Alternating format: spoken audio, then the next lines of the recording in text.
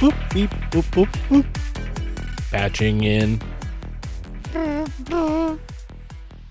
Hey, Mike, what's going on?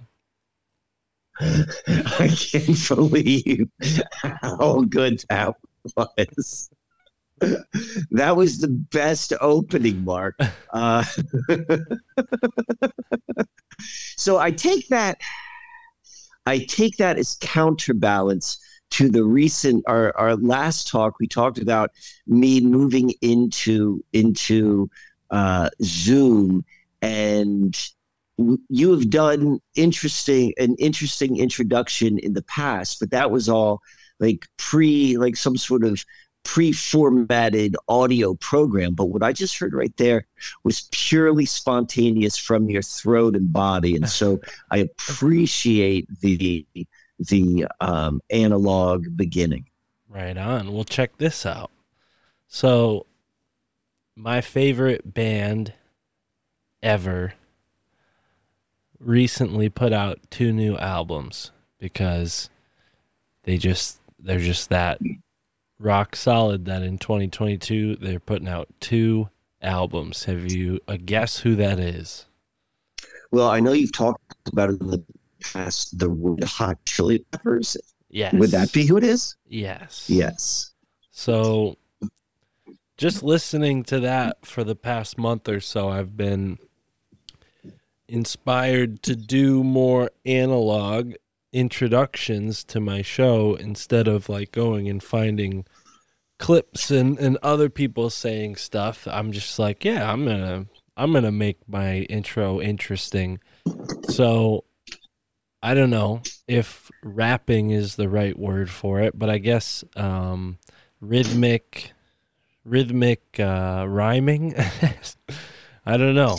I'm not rapping, but my intros for my family thinks I'm crazy podcast have taken on a new spin since being inspired by the latest Red Hot Chili Peppers album. Have you received any feedback? That's what people said. They said I was rapping. I said I'm Oh, not they said they rapping. were rapping, but did they like it? Yeah, it seemed like the one person that reached out liked it, but I haven't looked at the comments or anything. It could there could be a comment like, "What the hell is this?" I don't know. Hmm. You So know what? My you would think with the amount of experience I've had podcasting that I would know not to put a Triscuit in my mouth just as we sit down, but I can't help it. And it's so comfortable here. oh, And I hope come that on. translates. Don't worry. I didn't even notice. I thought it was just the I Zoom got call. do you know the phrase? I think the phrase is taken to task. Taken to Like, task by you're a kind of Trisket? you're reprimanded. I got reprimanded by Peter Shampoo on the one show I did with him because he's old school and he's proper. And he's like, "Why are you eating on this podcast? Can't you just mute it, or can you just wait a minute?" And I'm like, "I guess I can." You Um, had him but on that's one but on one, just the two of you? no, it was on. I think like one of your group ones. Oh, the Rising from the Ashes. It was Oh, okay. I thought you were I thought referencing that was so something funny. recent. I thought that was funny, but I became aware. He did bring an awareness to like fact that like, yeah, I got no problem eating Triscuits on the show. So anyway, but I didn't mean to detract because we were going someplace interesting. What were you just saying? You're saying something that was triggering something in my head. Hmm. Well, now I'm on the Peter Shampoo thing, but yes, let me just say one thing. So we recently had Peter on Esoteric America and we went into Wounded Knee. But before I was talking about the Red Hot Chili Peppers and how the lyrics of their songs and just the overall, I mean, I watched a few documentaries about it. I listened to him on Joe Rogan. So it was, the month of October was, uh, particularly colored by that band. And I was like, how did this affect my show? And I did get a few comments, people saying, "Oh wow, I like how you're essentially rapping in the intro." That's what one of the musicians that I've had on my show. He listens to the show, friend of the show. He reached out and complimented it, but no, I don't generally. I definitely want to hear it. Well, there's a lot of stuff you got to hear. Have you listened to the presentation I gave on Tinfoil Hat yet? No, I haven't. But it's not because it's been That's all right. universal. I'm consistently not listening to anyone. Um, but I love the fact that you're exploring and pushing your own personal envelope. Mm, That's fantastic. mm, And that's what I wanted to reflect back to, because I shared with you earlier today, or maybe it was yesterday, a speech which I gave at Mr. Rich's 80th birthday, mm-hmm. and um, I'm sharing this with you because you know me, and you know my style, and my approach to life, and that's not necessarily suitable for all audiences or all or all mindsets. I think it's probably more appropriate. So I dropped a soft version, but nonetheless a version of the type of storytelling which I like to do, and um, there are probably about 100 people in attendance, and it was received. And it was if I'm being transparent to my own assessment, like I gave a really good performance. Like the delivery of the speech was fantastic, and the quality of the speech was fantastic. But nonetheless, it was it was met with, I'm not going to say crickets. It definitely wasn't met with crickets. I mean, there was like a nice applause to it, but then there was like a general look of confusion from the audience as to like, what the fuck did I just hear? And I don't know if that's the benefit of like live feedback, as opposed to like comments upon comments on something like on the podcast. But like that feeling of not, I'm sharing the story because of, it's not exactly what you were saying, but kind of doing what you would do, and just seeing how it's received, and almost like an inside joke with yourself, with just the capability of being able to be on the platform and have fun, and be able to push your own personal envelope. Mm. Yeah. Yeah, absolutely. I yeah, I do that a lot. I think I do that on Instagram, and then I go and I'll delete the video afterwards, where I'll like, be singing along to music in the car, and then I'm like, all right, I pushed it too far. I'm gonna delete that. Whoever saw it, that's fine. But that's not what my Instagram is about. Um anyways, but You singing in the car? yeah. Just to mostly to Red Hot Chili Peppers. It used to be other songs and whatnot, but lately that's been because I've sang along to Red Hot Chili Peppers for like 10 years now. So I mean, I don't even need to look at the lyrics. I just go right into it. but but yeah, I don't personally feel comfortable leaving that on my Instagram for just to be there.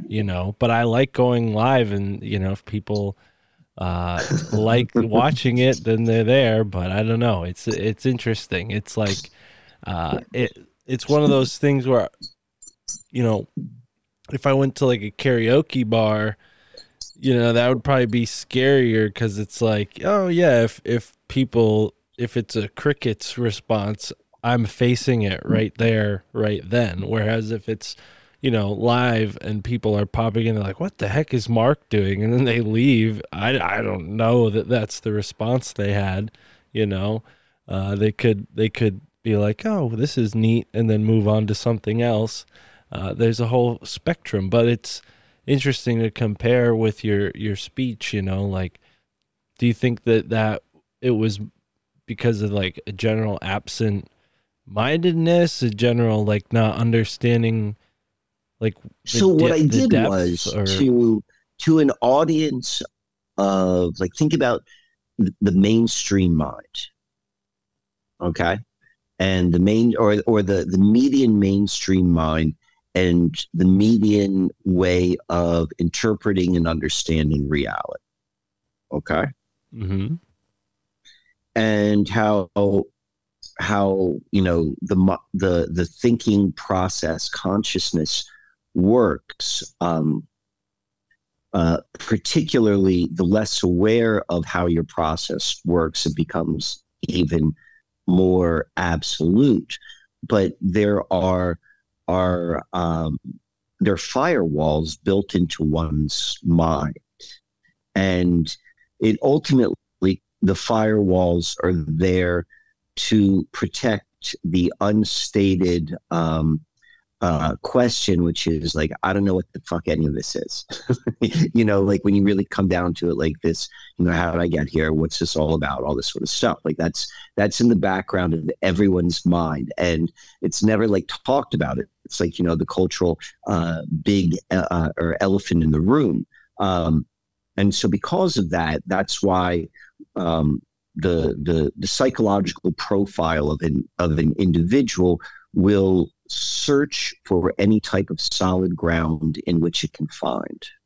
And so and that solid ground can be discovered either just through indoctrination of the beliefs of the household you were born into, or if you subscribe to something later in life, that's kind of more of a willful choosing to be like, okay, this is my stability. This is what life's about. It's about this religion or this philosophy or this whatever, but it's just like a friggin' idea. And like, it's, you don't know, it's like, that's why we go and we look for that stable ground and we begin to identify. And then it builds from that. It builds into like identifying with personality, identifying with all these different sort of ways. Like that's what culture and marketing and all of this stuff is really about, speaking to people's identifications for how they can feel, solid and comfortable.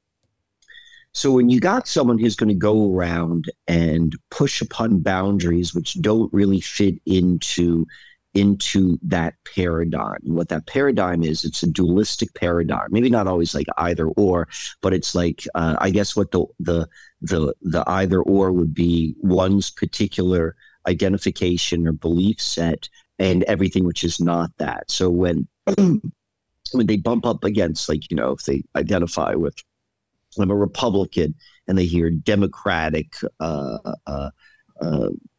talking points or values, there's like there can be like an internal argument or even an external argument about the dualistic aspects of that either or way of being. But when things are introduced, ideas which are introduced, which do not necessarily fit into that model, that's when you hit that firewall, which I was talking about. And what that firewall does is usually what happens is, and it's the same thing which happens often when you truth bomb someone who's never heard of like conspiracies before, and they're like a deer in the headlights. A deer in the headlights is a reflection of something inside their head is shutting off. They're like, I'm not going to go there, because if that's a lie, then what else are the lies? And then I'm left with like, I don't have anything solid to stand on.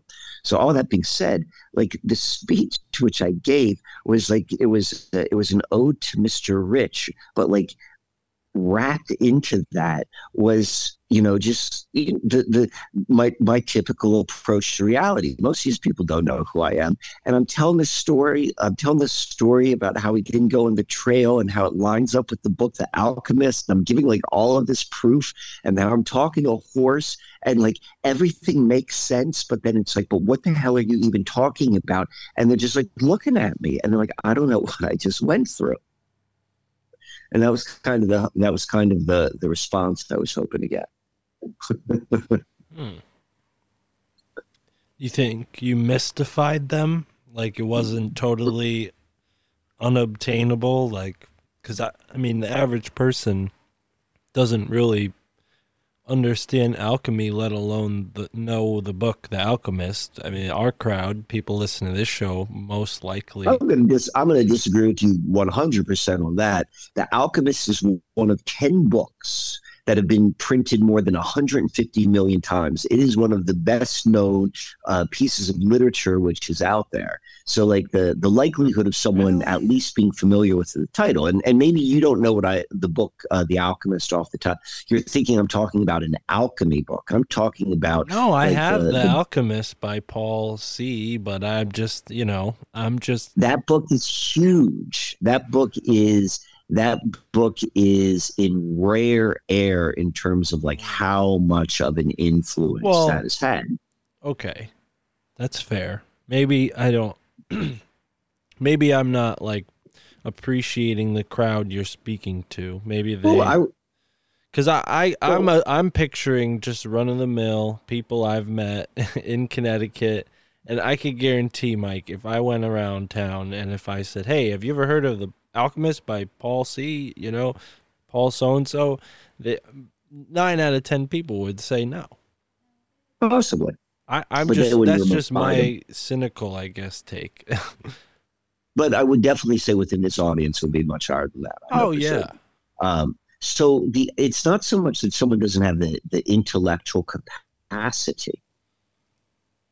It has to do with the fact that, well, if that is true, then what does that say about the nature of reality? That's what it's about. And that's the question, which is not necessarily, is someone, particularly if they're not prepared to be asking that question. That's where you hit the firewall. But this is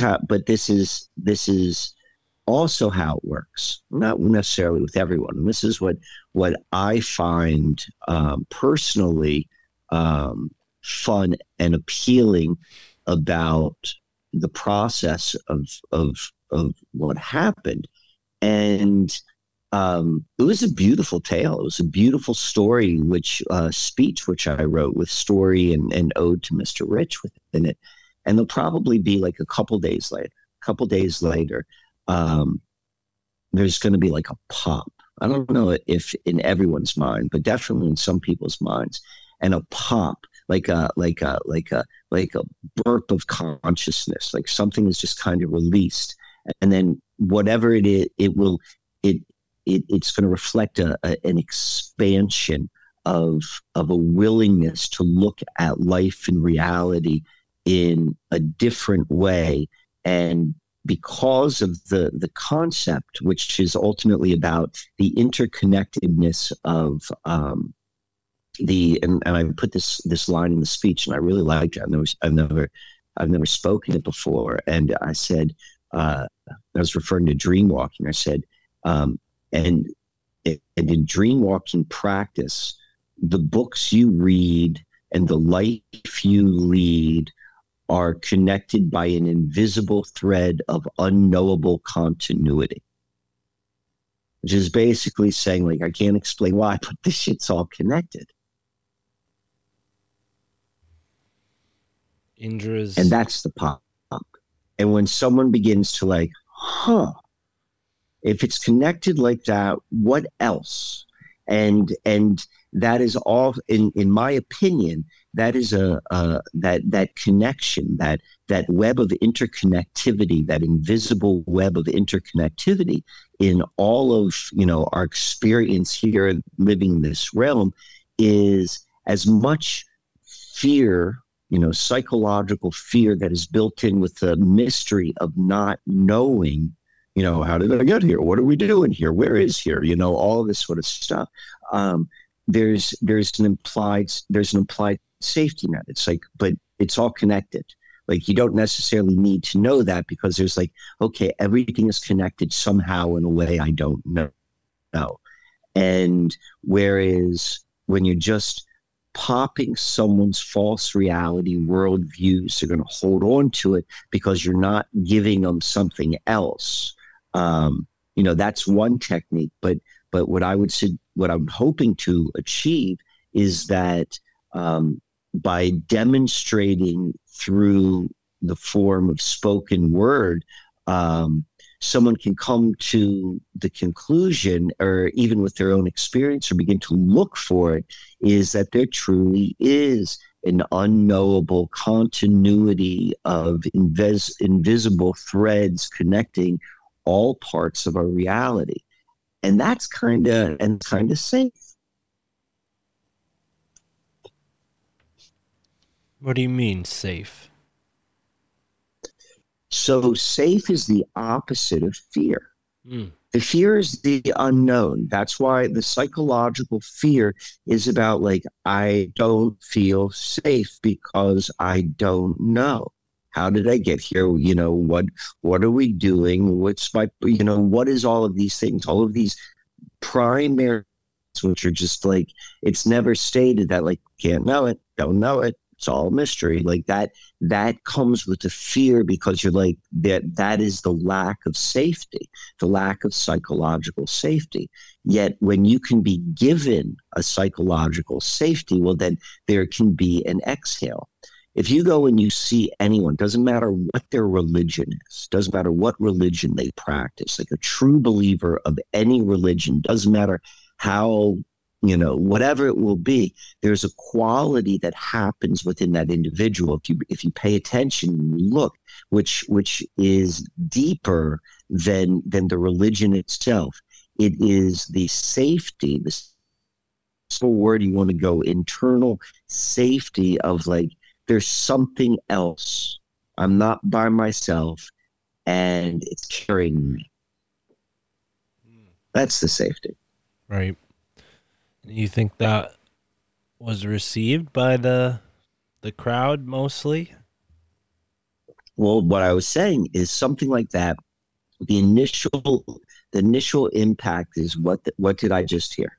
Because you're not prepared to hear something like that. It was a tale. Like, was that a philosophical, philosophical treatise, whatever I say that word? Was that a joke? Was that a metaphor? Like, all of these sort of things. What did I just hear? Oh, but I feel good because it was this really beautiful story about this person who I care about immensely. Like, all of that happened. And so it's the couple days later where there's just, it's ruminating in the back of the mind, and then that's where the pop occurs, the burp occurs, of like, oh, that's pointing to this invisible thread of continuity. That idea had been introduced as a phrase, but that phrase has legs, because if someone begins to actually look at their life, everyone can come. They're being honest and paying attention, and have at least of the average level of intelligence, which I would say definitely the audience who I was before. Um, they're going to hear something which confirms something that they've always known before. And however many have that experience, I don't know.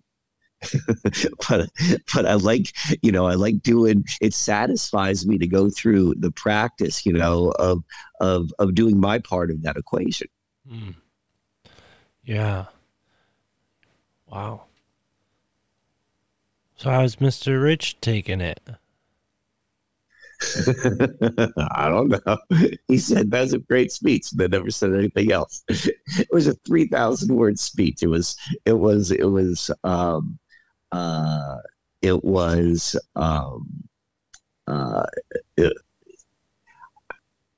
if I were to guess, like, at the very least, he was very touched by the amount of effort I put um, into honoring him. Does he appreciate the comparison of Nome countryside to the El Camino? I don't know.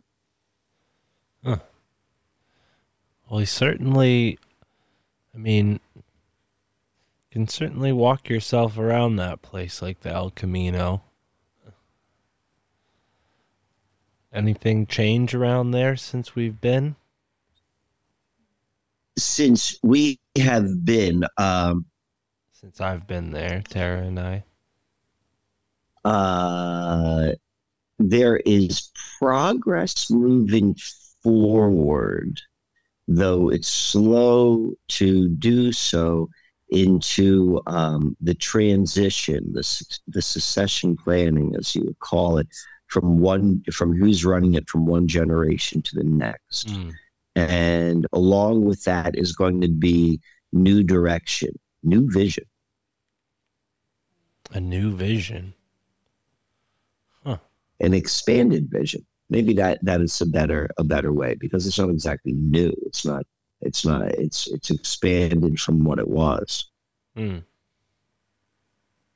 And how about you? Are you still sleeping in the truck? Not during winter, Yeah. not in the fall.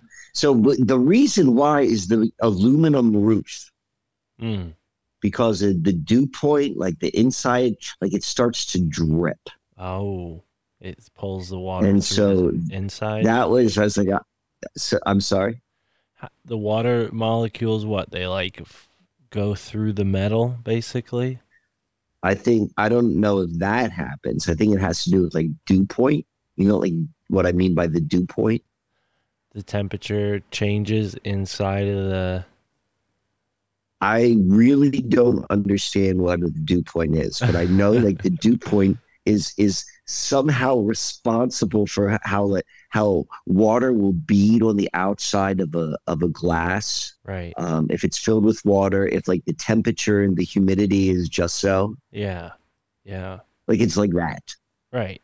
Well, and it's the same process that covers the grass in dew, right? There we go. Whatever that friggin' mystery is.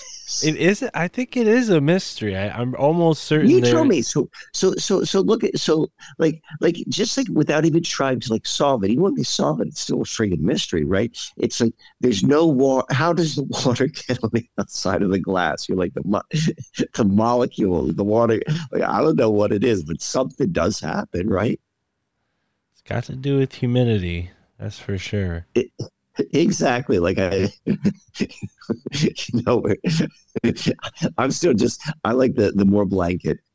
It's a mystery because when we start dropping there comes to a point when you can measure it and figures like replicate how it happens in a laboratory, I suppose. But it's still a mystery. Like why does that happen? Right. Like, why is this real? You know, like what is that mysterious force and order, which then all of these things occur, which are necessary for whatever is necessary for, experiential life to be here. Hmm. I don't know. I just know it happens. All I know is when I'm in the truck and when the water drips on my face and it's maybe like 40, 50 degrees or something, I'm like, nah, if I can, I'd just go inside. Right. So that's been probably since October. Okay. Yeah, I don't blame you for that. I'm getting ready to leave next week to go down. I'll be going through Virginia, North Carolina, South Carolina, and Georgia, and then Florida, leading to my sister's in St. Petersburg for Thanksgiving. And along the way, it's my first Starboard mini tour. Ooh, explain that. So you have some, what do you have? Some appearances booked where you'll be taking people? So I've got two. I'm figuring it out as I go, and what I have. I set up a workshop, and then I decide not to do that. I'm like, I don't think that I'm quite ready for that. I'm gonna do what's been called like a pop-up retail event where I'll go someplace for, let's say, like 4 hours. That's so, and it's so funny how this is. It's not necessarily had been my plan, but this is how it's naturally unfolding. It's like this is the only way you're really going to be able to buy this Star Wars. Like this is like I'm making it as difficult to purchase, man. But then at the same time, it's also like this is like a special thing. Like right. If you happen to come across this, like this is your opportunity. Oh yeah, no, I mean this isn't like folks listening. Like you're listening to an extremely unique podcast, right? I mean we joke around about the listeners eavesdropping, but then multiply that by like our super niche podcast. Mike, you're this like vortex that is you. Like if somebody is attracted to you, whether through like, whether they know it or not, they run into you, right? I mean, attracted like magnetically, like you two, Trust me, I know what you get what I'm saying. Experience being. Well, but my point is there's a reason people found this podcast, just like there should be a reason someone found you, had the means to buy a Starboard and the want and the interest. Like it's a sacred thing. If you were to like make it available on the internet, it would be sort of cheapening it. You're 100% like that. Like that.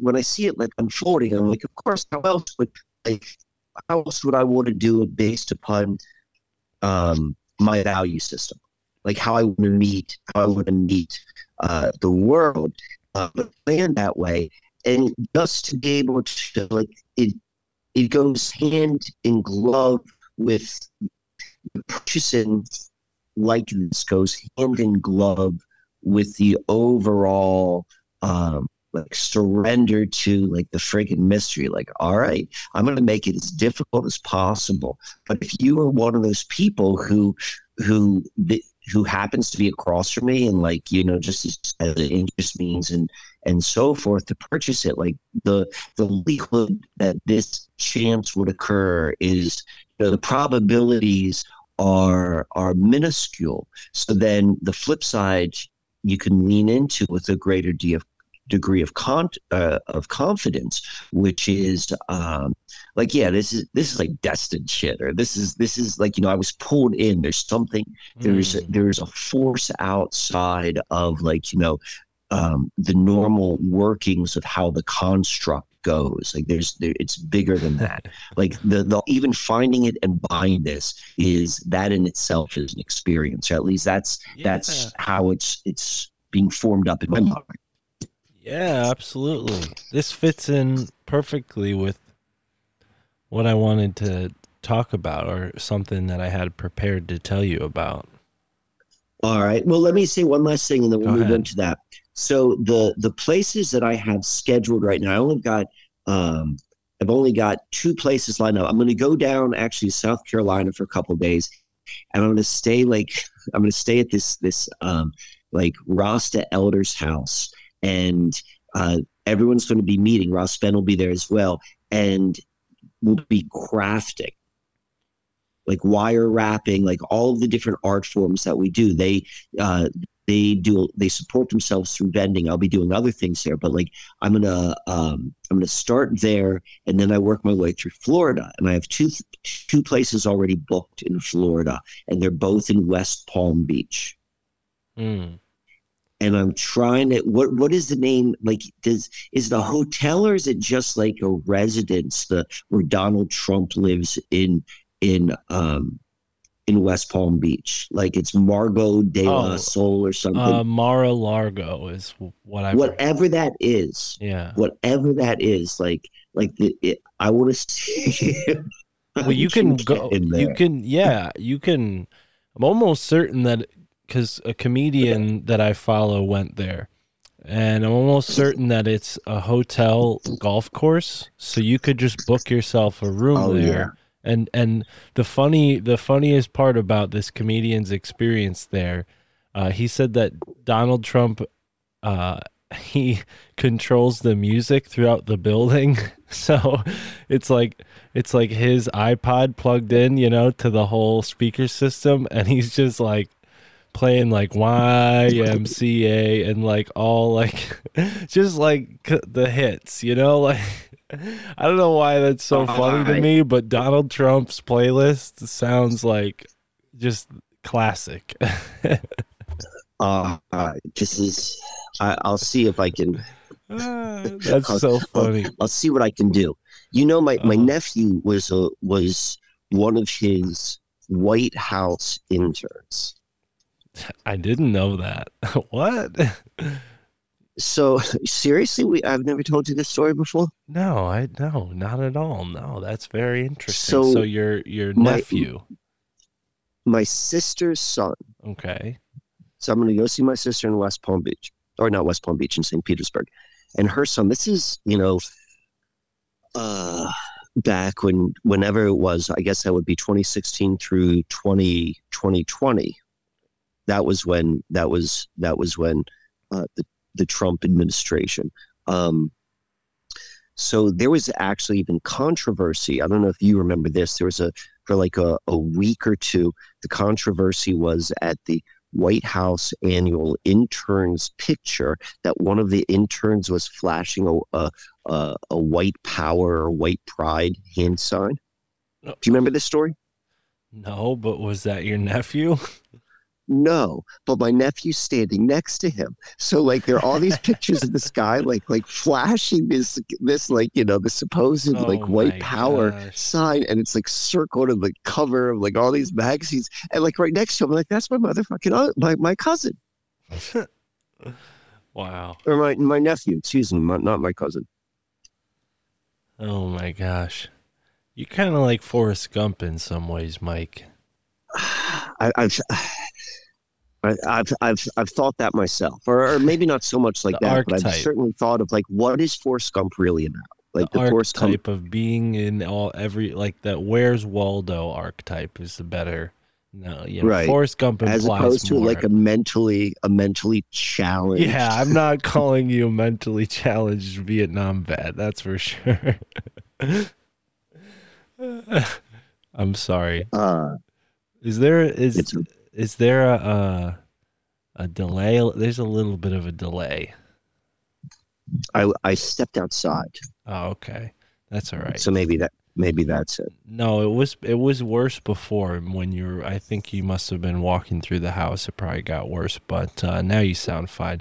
Well, it is a certain there's a certain Where's Waldo. There's a better word than Forrest Gump or Where's Waldo, but that's what people I've heard people say that about somebody like, oh, you're like Forrest Gump, like somebody who has a bunch of stories of being in the right place at the right time, or meeting a famous person, or being at a momentous event. That type of archetype. There's something to that. I think certain people are attracted to that, like the key timeline. Because there are multiple timelines running concurrently, but one of them is kind of like the key, like the king All right, I timeline. want Is to that dig making into sense? this because you're I think you're onto something which I've kind of like thought about in the past, and it's like what the fuck is Where's Waldo? What is like that was a I don't know if it's still a thing. Like I don't know if the guy still puts out books, but he put out like maybe like 7 books. And I know this because I had children, and this was like a big this was like a big part of our lives for like 4 or 5 years. And it's like what you're saying. Like Waldo's a time traveler, and you're looking for these certain things. There's a fucking wizard. There's a shadow. There's a do you understand like how there's you're indicating there's more than one character. It's not just characters, but it's characters and the same sort of objects that you're supposed to find in each one of these Yeah. really intricate. And so you've got like if you look at it like archetypically, like it's kind of wild because you got the wizard, you got Waldo, and then you got a shadow, which is Oddlaw, which is Waldo spelled backwards in different colors, right? Oh yeah, they're all like mix. What's the word for that when you flip a word around? Anagrams. Is that it? They're all Well, it's not anagrams of even the so same much an word. anagram. That would be what the letters would be mixed up. Like it's a mirror of it. That's why Uh, it's the shadow, and that's why his colors are different, but he's dressed the same. And and like you're saying, like you're looking for the key, you're looking for a bone, you're looking for what else are you looking for? There's a dog tail, um, glasses. There might be something else. There may be a book even. I think there were. Yeah, there's Wally, Wilma, Wenda, Oddlaw, Woof, Wizard Whitebeard, the Wally Watchers. Hold on. So what? Who are there? It was These are the Wendy. So Wendy characters. was the female version of Waldo. So she was his No, like no, his no. Wilma and then Wenda. Wenda. So Wenda is the one who looks like it, and then Wilma is kind of like Velma, Mm. right? Like in terms of archetype. Am I correct? Like, is she kind of nerdy looking?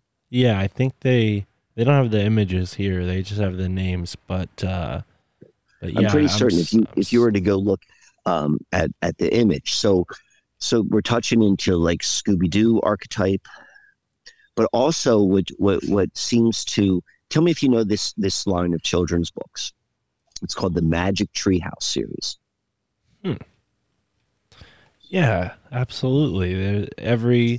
I think I read like every single one when I was a kid. Like Of course, I had them all. Like the pirate one, the jungle one, the train one. I mean, every theme these kids got into all sorts of stuff. and so they were time travelers, Right. and like they had the book, right? It was a Gee, brother and a sister, I hadn't even thought of any of that in so long. Yeah, for sure. I mean, right? And that typically is around the same age as Where's Waldo. So hmm, Where's Waldo is purely visible, and a book is purely mental. I mean, I guess visual is also mental, but it's like the pictures are created in your mind more or less. right. And so just thinking about that in terms of, I mean, we could look at it from, I mean, the truth of the matter is like it exists, but like, that was very um, strongly placed into the consciousness of, I'd be curious to see the years when they probably first came out. I bet you they were first introduced in the late 80s would be my guess. The Where's Waldo books. They The came Where's out. Waldo and The Magic the Treehouse. Magic Tree. I would say both of them. If I were to guess, Magic Treehouse might be a little bit later. Maybe they're the not late 90s. Huh.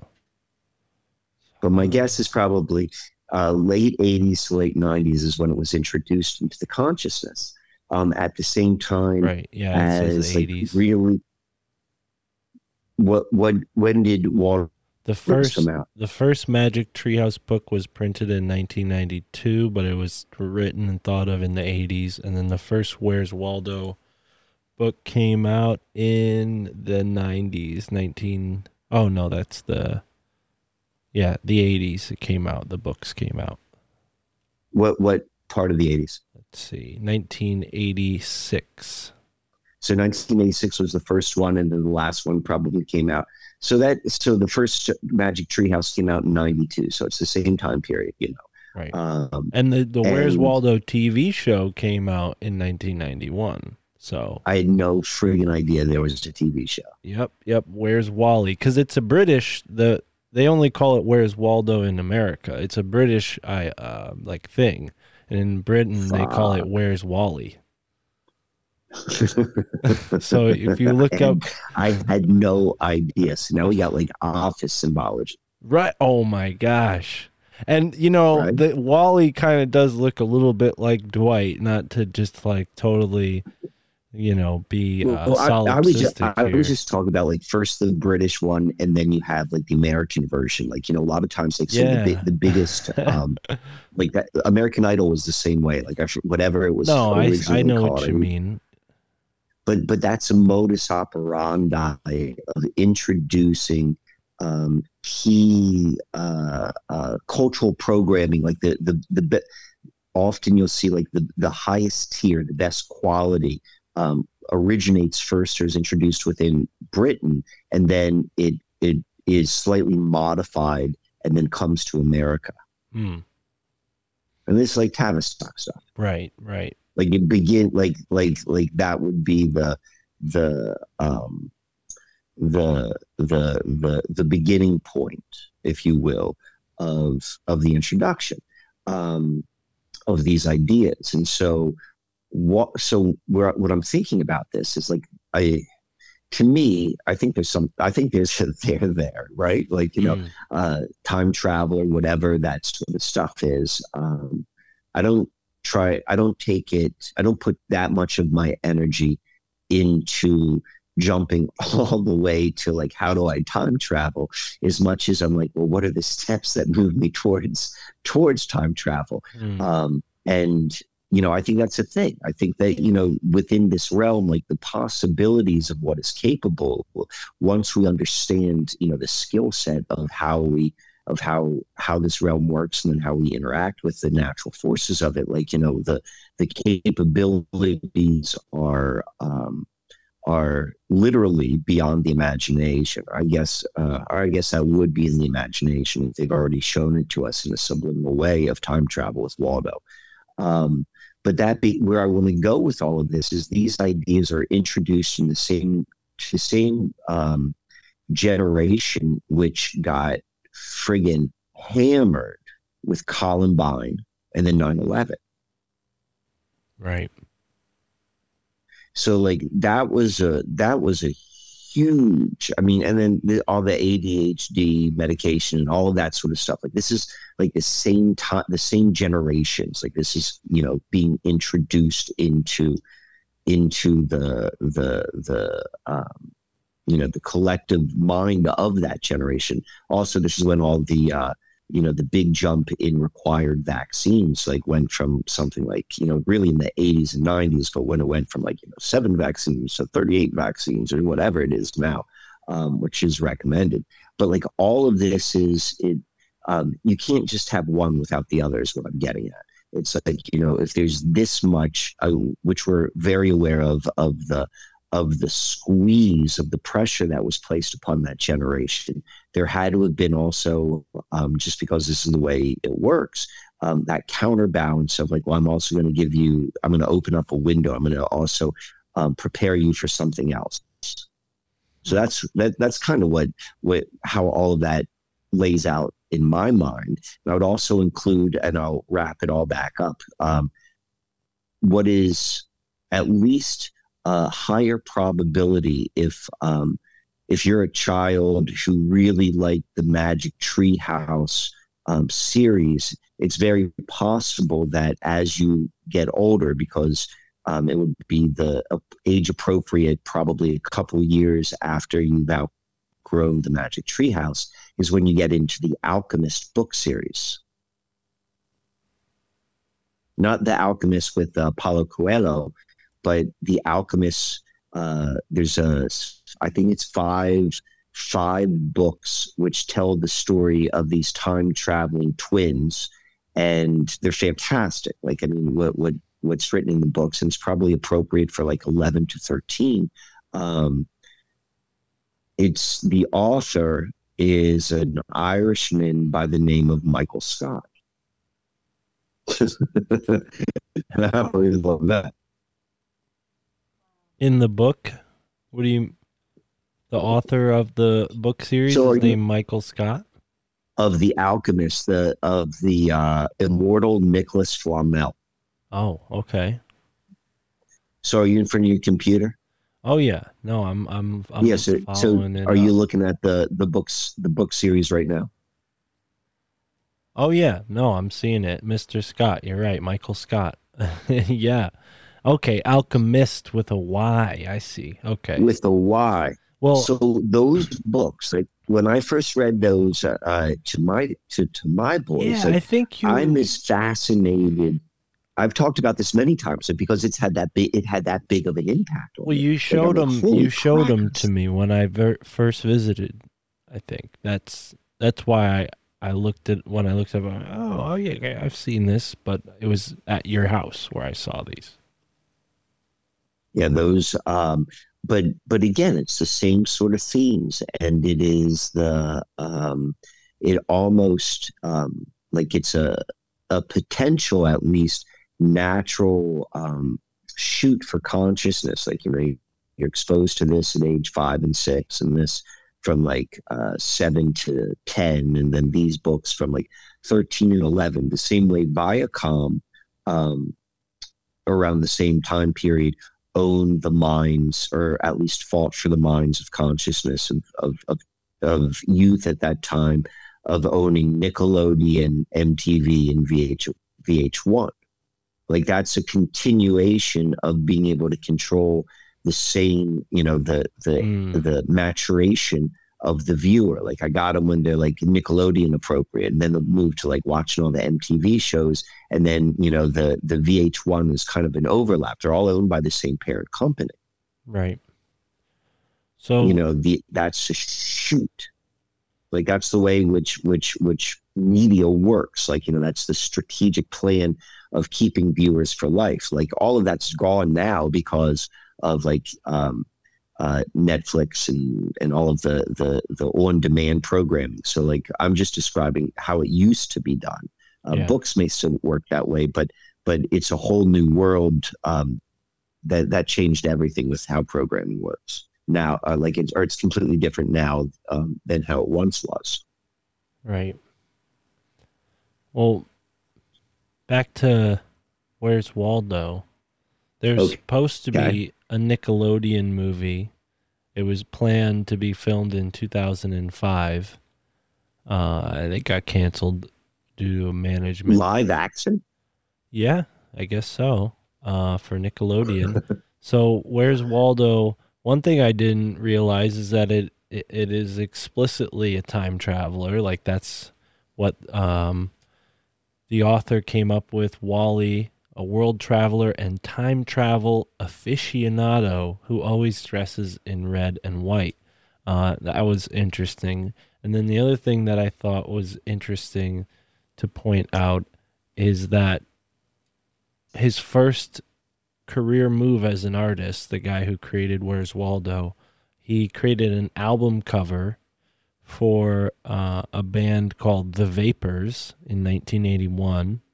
And the cover features an assassination scene which forms the shape of an eye.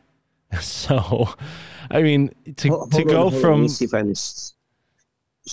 the guy who does Where's Waldo, who's a visual artist. His first artistic job was for a punk band in England called The Vapors. Okay. And the album cover that he drew for them is an assassination scene which forms the shape of an eye.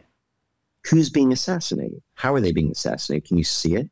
So, okay, so you're familiar with Martin Handford's style. Like the Where's Waldo, that art style is called it's called Wimmel Bilderbuch.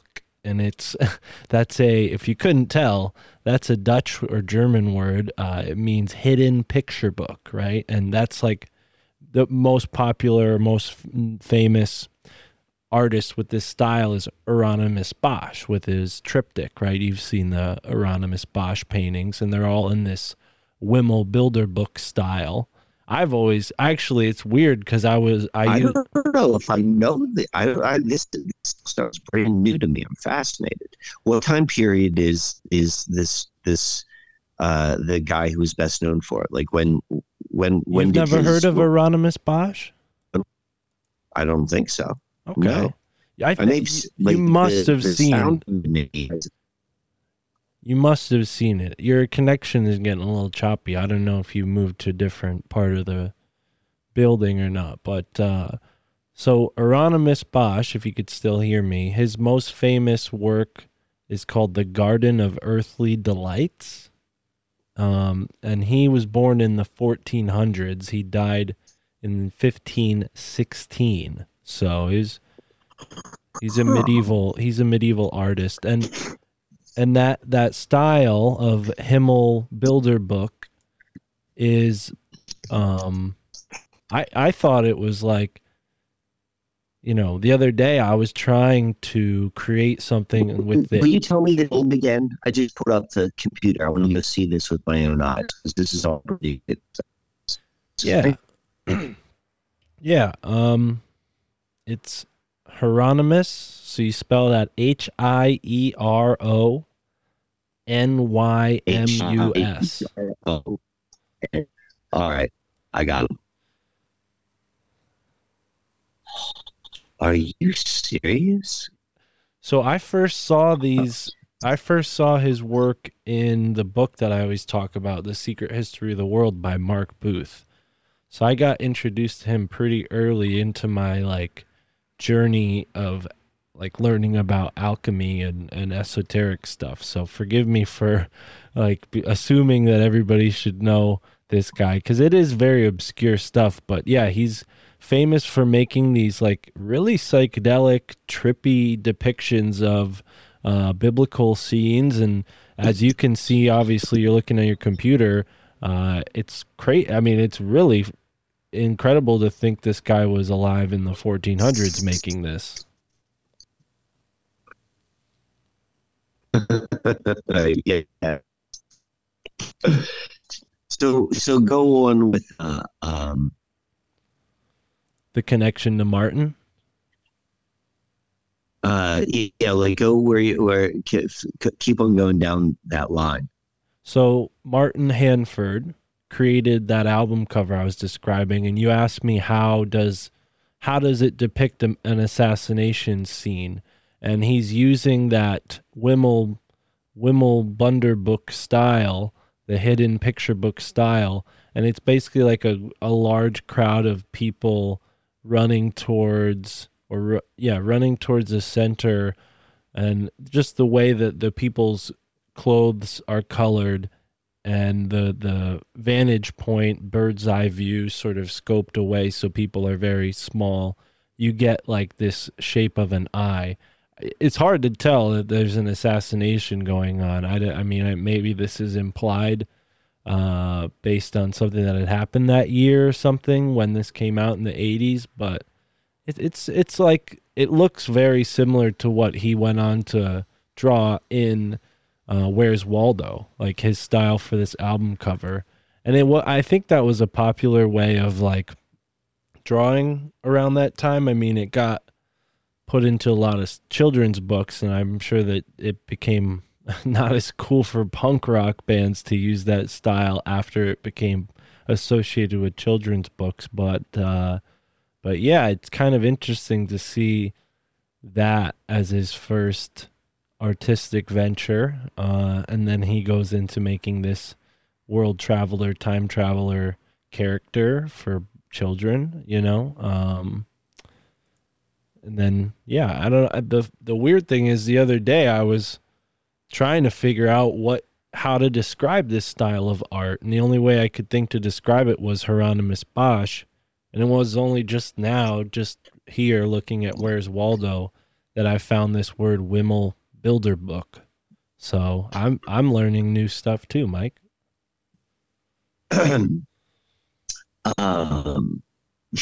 Said another way that this conversation answered the question you posed to yourself a couple days ago. Exactly. So I'm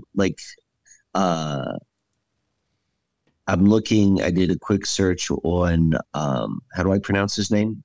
Whatever his first name is. Hieronymus Bosch and Rosicrucian.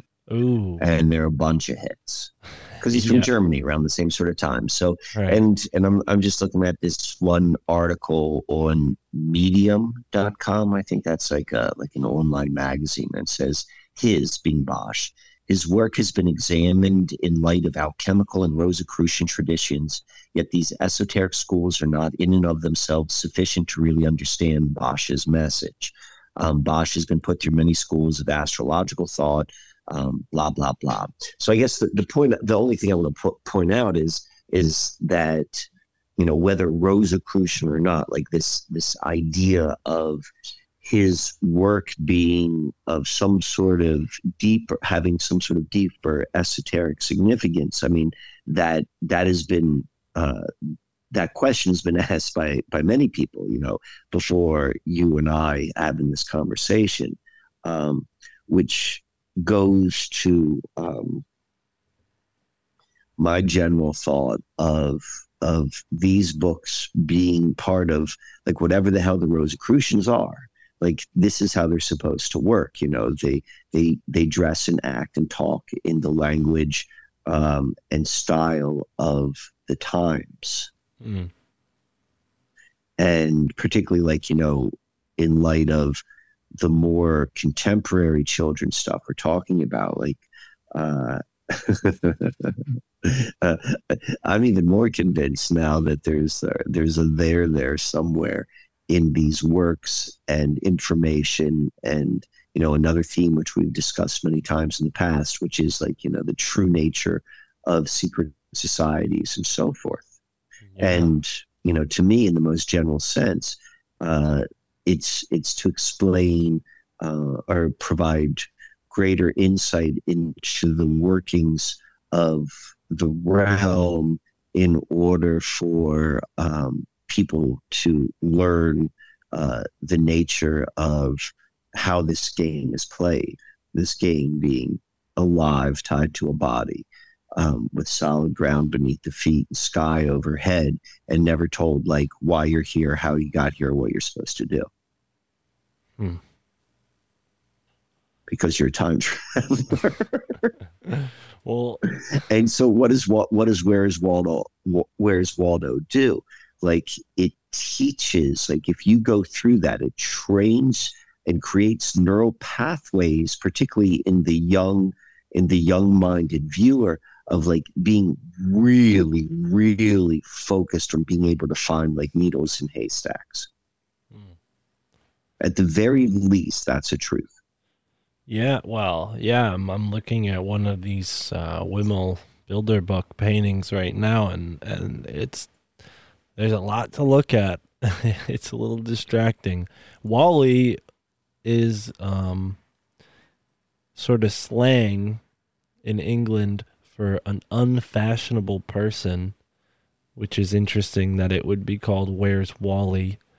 Maybe because he's dressed sort of queer, with a red and white striped shirt. I don't know if that was a style in the 80s, but it could be like a nod to the Rosicrucian aspect of it, possibly. Red and white. I don't know. It's a little bit of a stretch.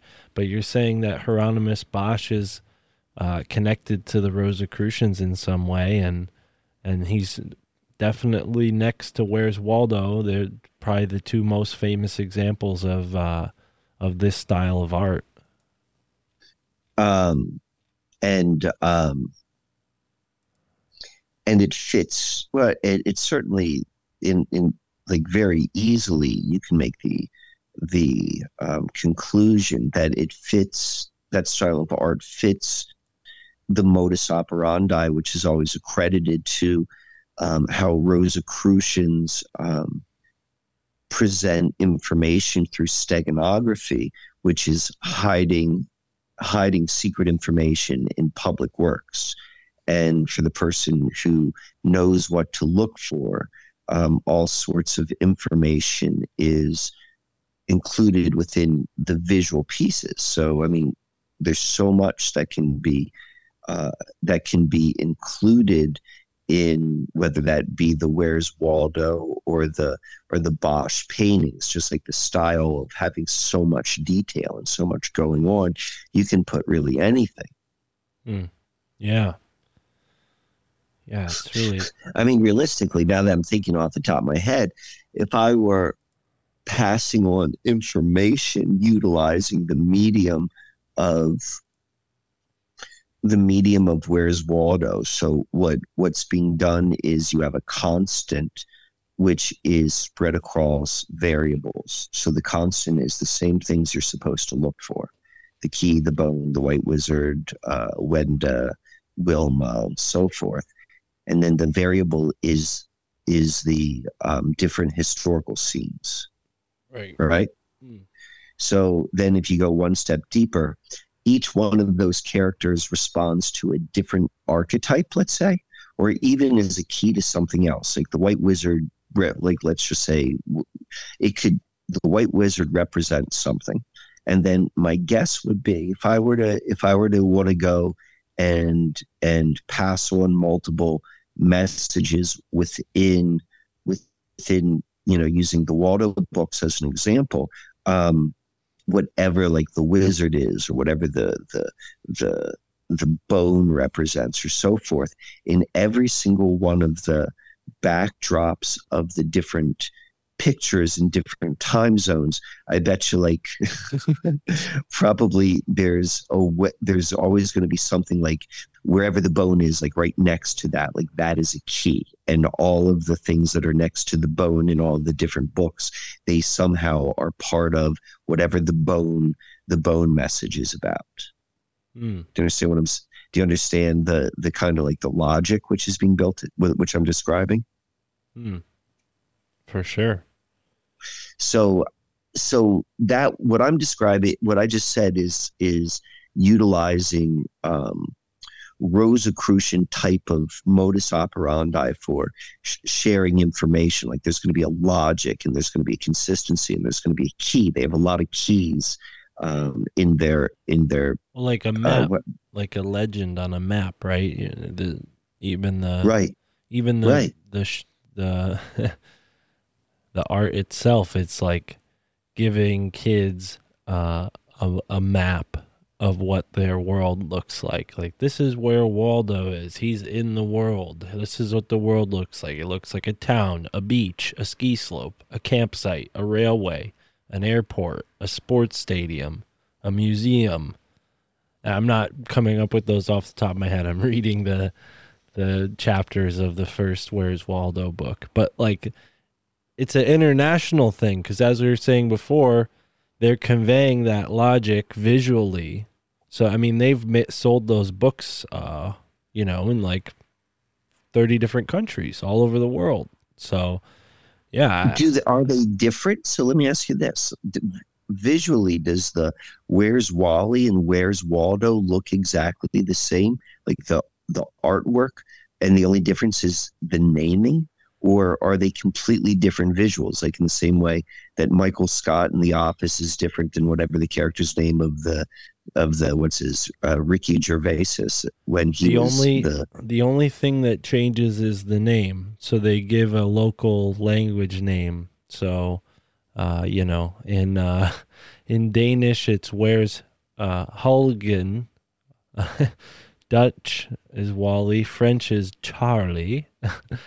So yeah, it's different names for each edition, but it's the same picture. It's the same visual content each time. It just the writing is different.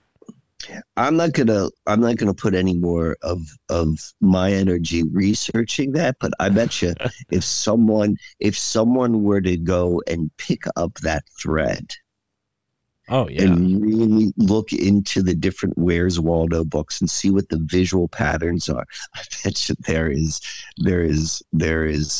there's gold in them hills. Yeah. Well, it's definitely fascinating to talk about. I have another thread that I picked up yesterday while I was on the same show that you and Peter had that exchange you mentioned at the beginning.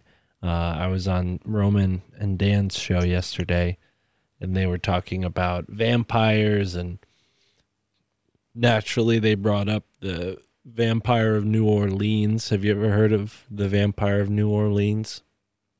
Saint Germain. Right, right. So when they were talking about that, I was like, well, how can I chime in? Because that it's the point of the show is everybody's kind of researching while they're on the show. You're just at your computer looking stuff up, kind of like how I do here with you. And I thought, oh, I learned about those Mardi Gras crews. I start looking into the Mardi Gras crew history. Do you know anything about Mardi Gras and the crews that run the parades at Mardi Gras? Mm-mm.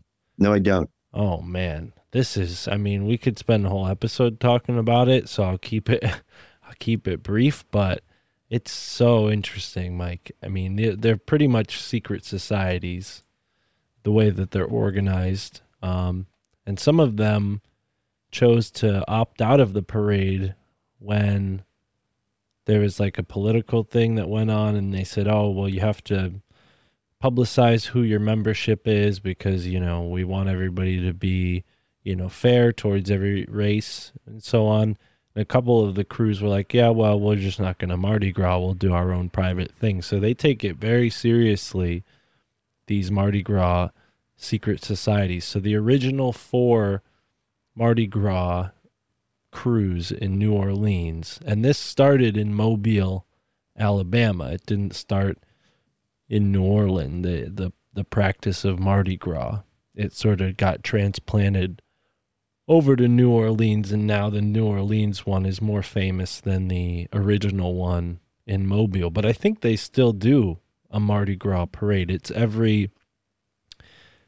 between Shrove Tuesday and Ash Wednesday, so like March, the beginning of March every year they do the Mardi Gras. And the Mystic Crew, the first 4 crews of the New Orleans Mardi Gras are as such: the Mystic Crew of Comus, the Knights of Momus, Rex, and then the Crew of Proteus. So all of those are pretty esoteric, and then it gets more obvious as you go down to some of the lesser important crews, like the Crew of Druids, the Knights of Babylon, the Crew of King Arthur, the Crew of Muses, the Knights of Chaos, the Crew of Hermes, and on and on and on. So this is how they're themed. But what really struck me with this, and this is why I want to kind of do possibly like a video or a podcast about this whole topic, is in 2020, right before you know what happened in March, right?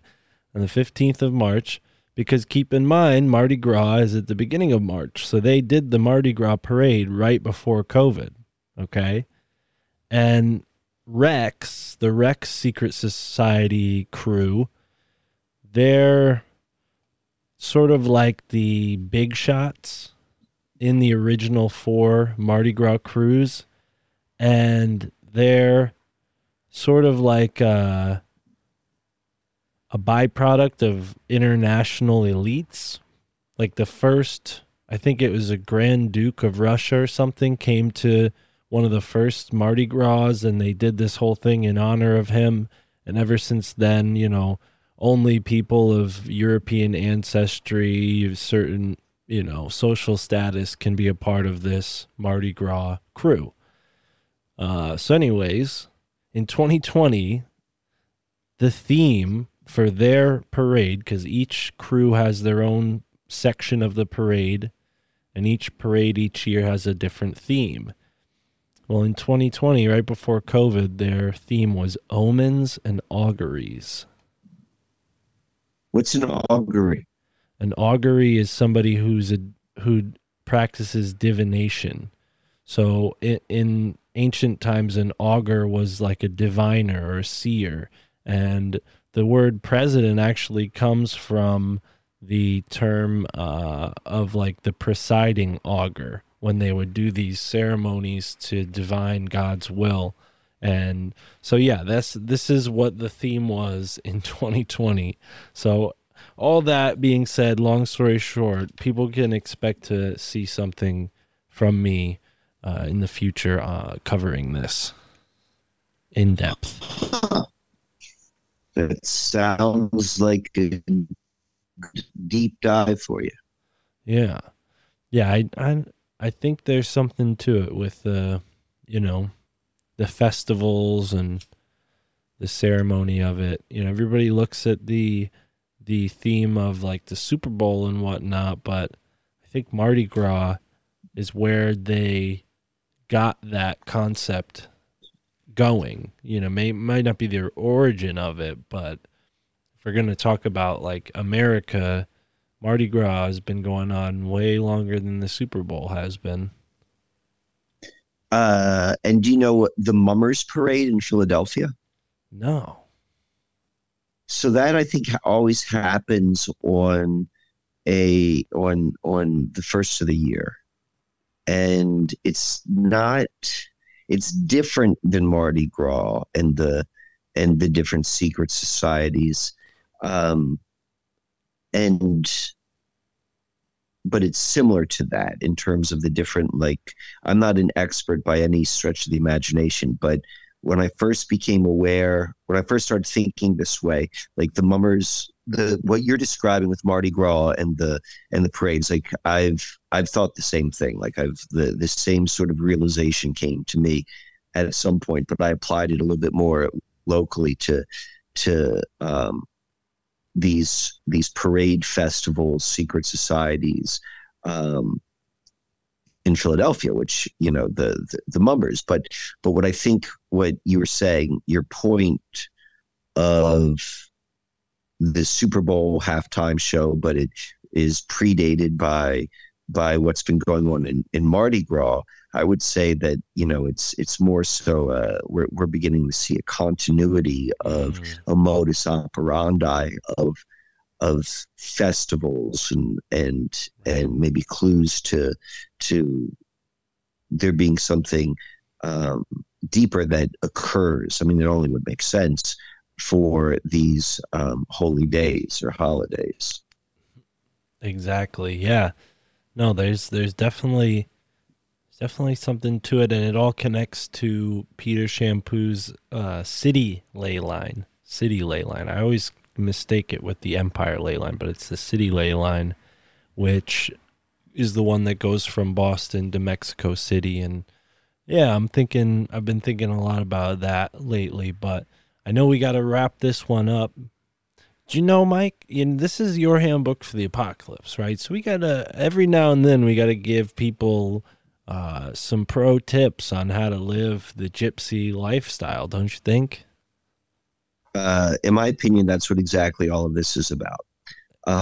Talking, if you're paying attention, and that's a great point, but and that's never a miss from my perspective when we have these conversations, is because what this is ultimately, the handbook to the apocalypse, is not like, it's not a survival guide per se that way. It's a survival guide to understanding of how you move consciousness out of the system, which is, that's what collapses in the apocalypse, is once a system collapses and they try to build a new one.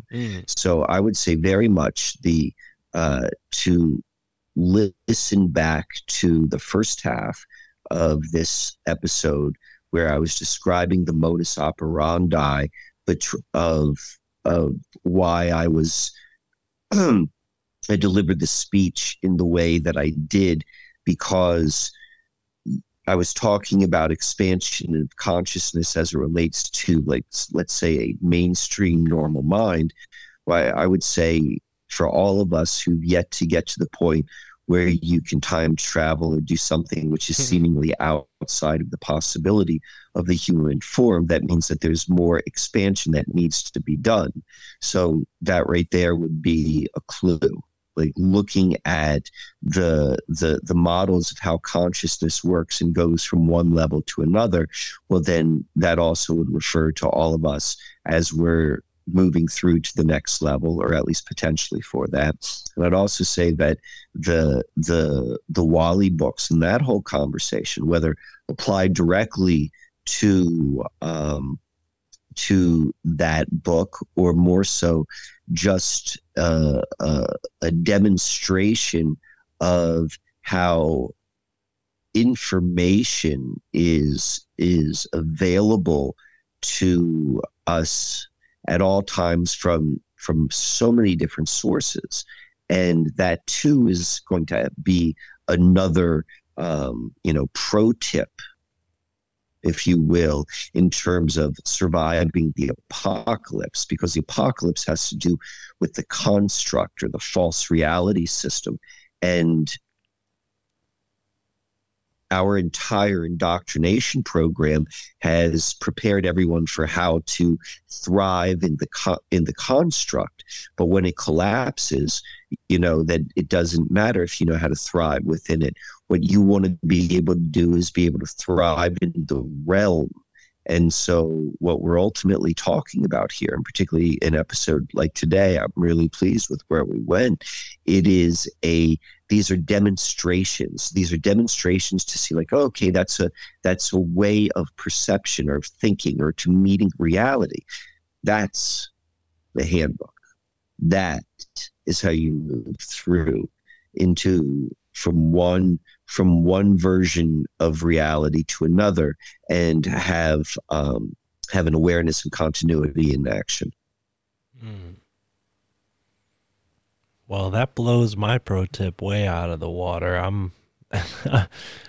don't even want to bring it up now. What's your pro tip? You got to tell us your pro tip, because you want to go and counterbalance. So I was just sharing my perspective of what I bring, and so like, what do you bring? Oh What's yeah, your I pro tip? know. I feel bad because I wasn't asking you for that, but I don't regret asking you because that was a great explanation of what we do on this show. But I think we could also have a more precise tip. Like, even though the whole show is like wisdom and is informative in that way, this tip that I have is more precise. It's more like something that you Tell can me. okay. So, have you ever seen how much money people make off pumpkins each year? Maybe. No, I have no idea how much money people make off pumpkins. It's incredible, Mike, and it's something that is so easy. I mean, pumpkins, you might need space in your house, or your not your house, but your property to grow the Or like a pumpkins. forklift to lift the huge bin which you have where you collected all of your pumpkins. I'm telling you, What do you need a forklift if and a everybody plot of land? Tell me. everybody had a patch in their yard growing pumpkins, they would save so much money. This is a pro tip for anyone listening who's got a little For land. all of our listeners who love holiday and seasonal decorations, and you're tired of the outrageous prices at the Hobby Lobby, our pro tip is grow your own. No, I'm telling people to make a business out of it and see how much money they make just in one week selling pumpkins. I mean, it's crazy for All right, there you very go, ladies minimal and work. gentlemen. Let me ask you this question: how many weeks a year do you get to sell your pumpkins? Just two. I mean, really, it's really Just just two. So two. really, this is like a 2 week pro tip. Like this is a pro tip which we apply.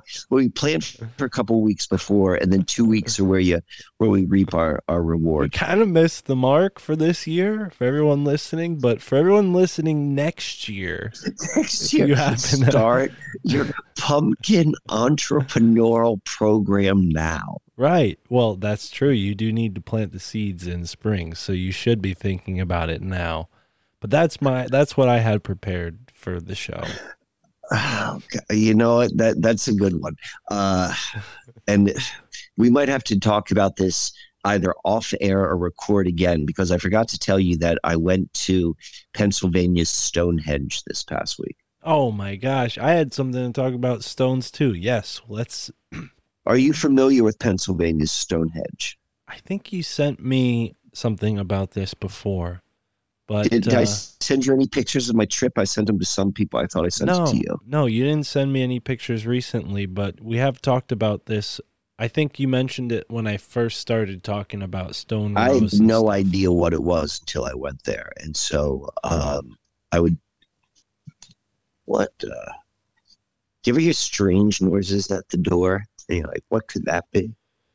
Oh, it was a cat. Oh, yeah, no. um, so we'll talk about the Pennsylvania Stonehenge next time, because I would like to hear your thoughts, and I think you Yeah. would love to go there. Yeah, for sure. I showed you the birdstone terra I found. We talked about that last time, right? Yes. Yeah. So yeah, we found some more stuff since. So a stone circle, not a henge, but a stone circle. All right, Mike. Cool.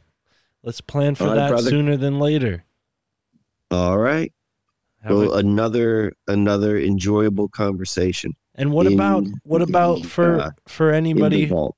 What about for anybody who may be down in the southeast portion of All the right. So country who any may? Florida folks, like, yeah, they could, if if this is timely, if you've heard this, like what are we recording this? This is first week of November of the calendar year of 2022. Yeah, I'll be down in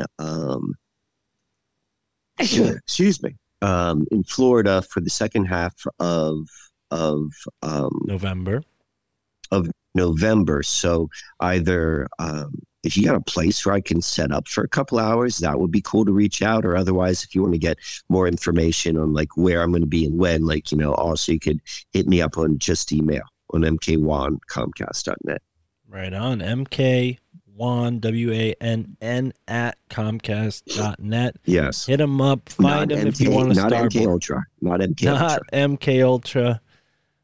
Find Mike Wan and get yourself a Starboard, folks. This is not something that you're ever going to see on Amazon. So, find it now. Anyways, Mike, awesome episode. Thanks, brother. I think one day we got to make Where's Waldo book series with your character before. Who is based upon Where's Waldo. That's why he's got the striped shirt on. And I'm actually wearing that thermal right now as we're recording. Really? Yeah. Look at that. Like I'm wearing it right now. I'll send you a picture. Well, before I said that Where's Waldo dresses queer, and I take that back. He does not dress queer.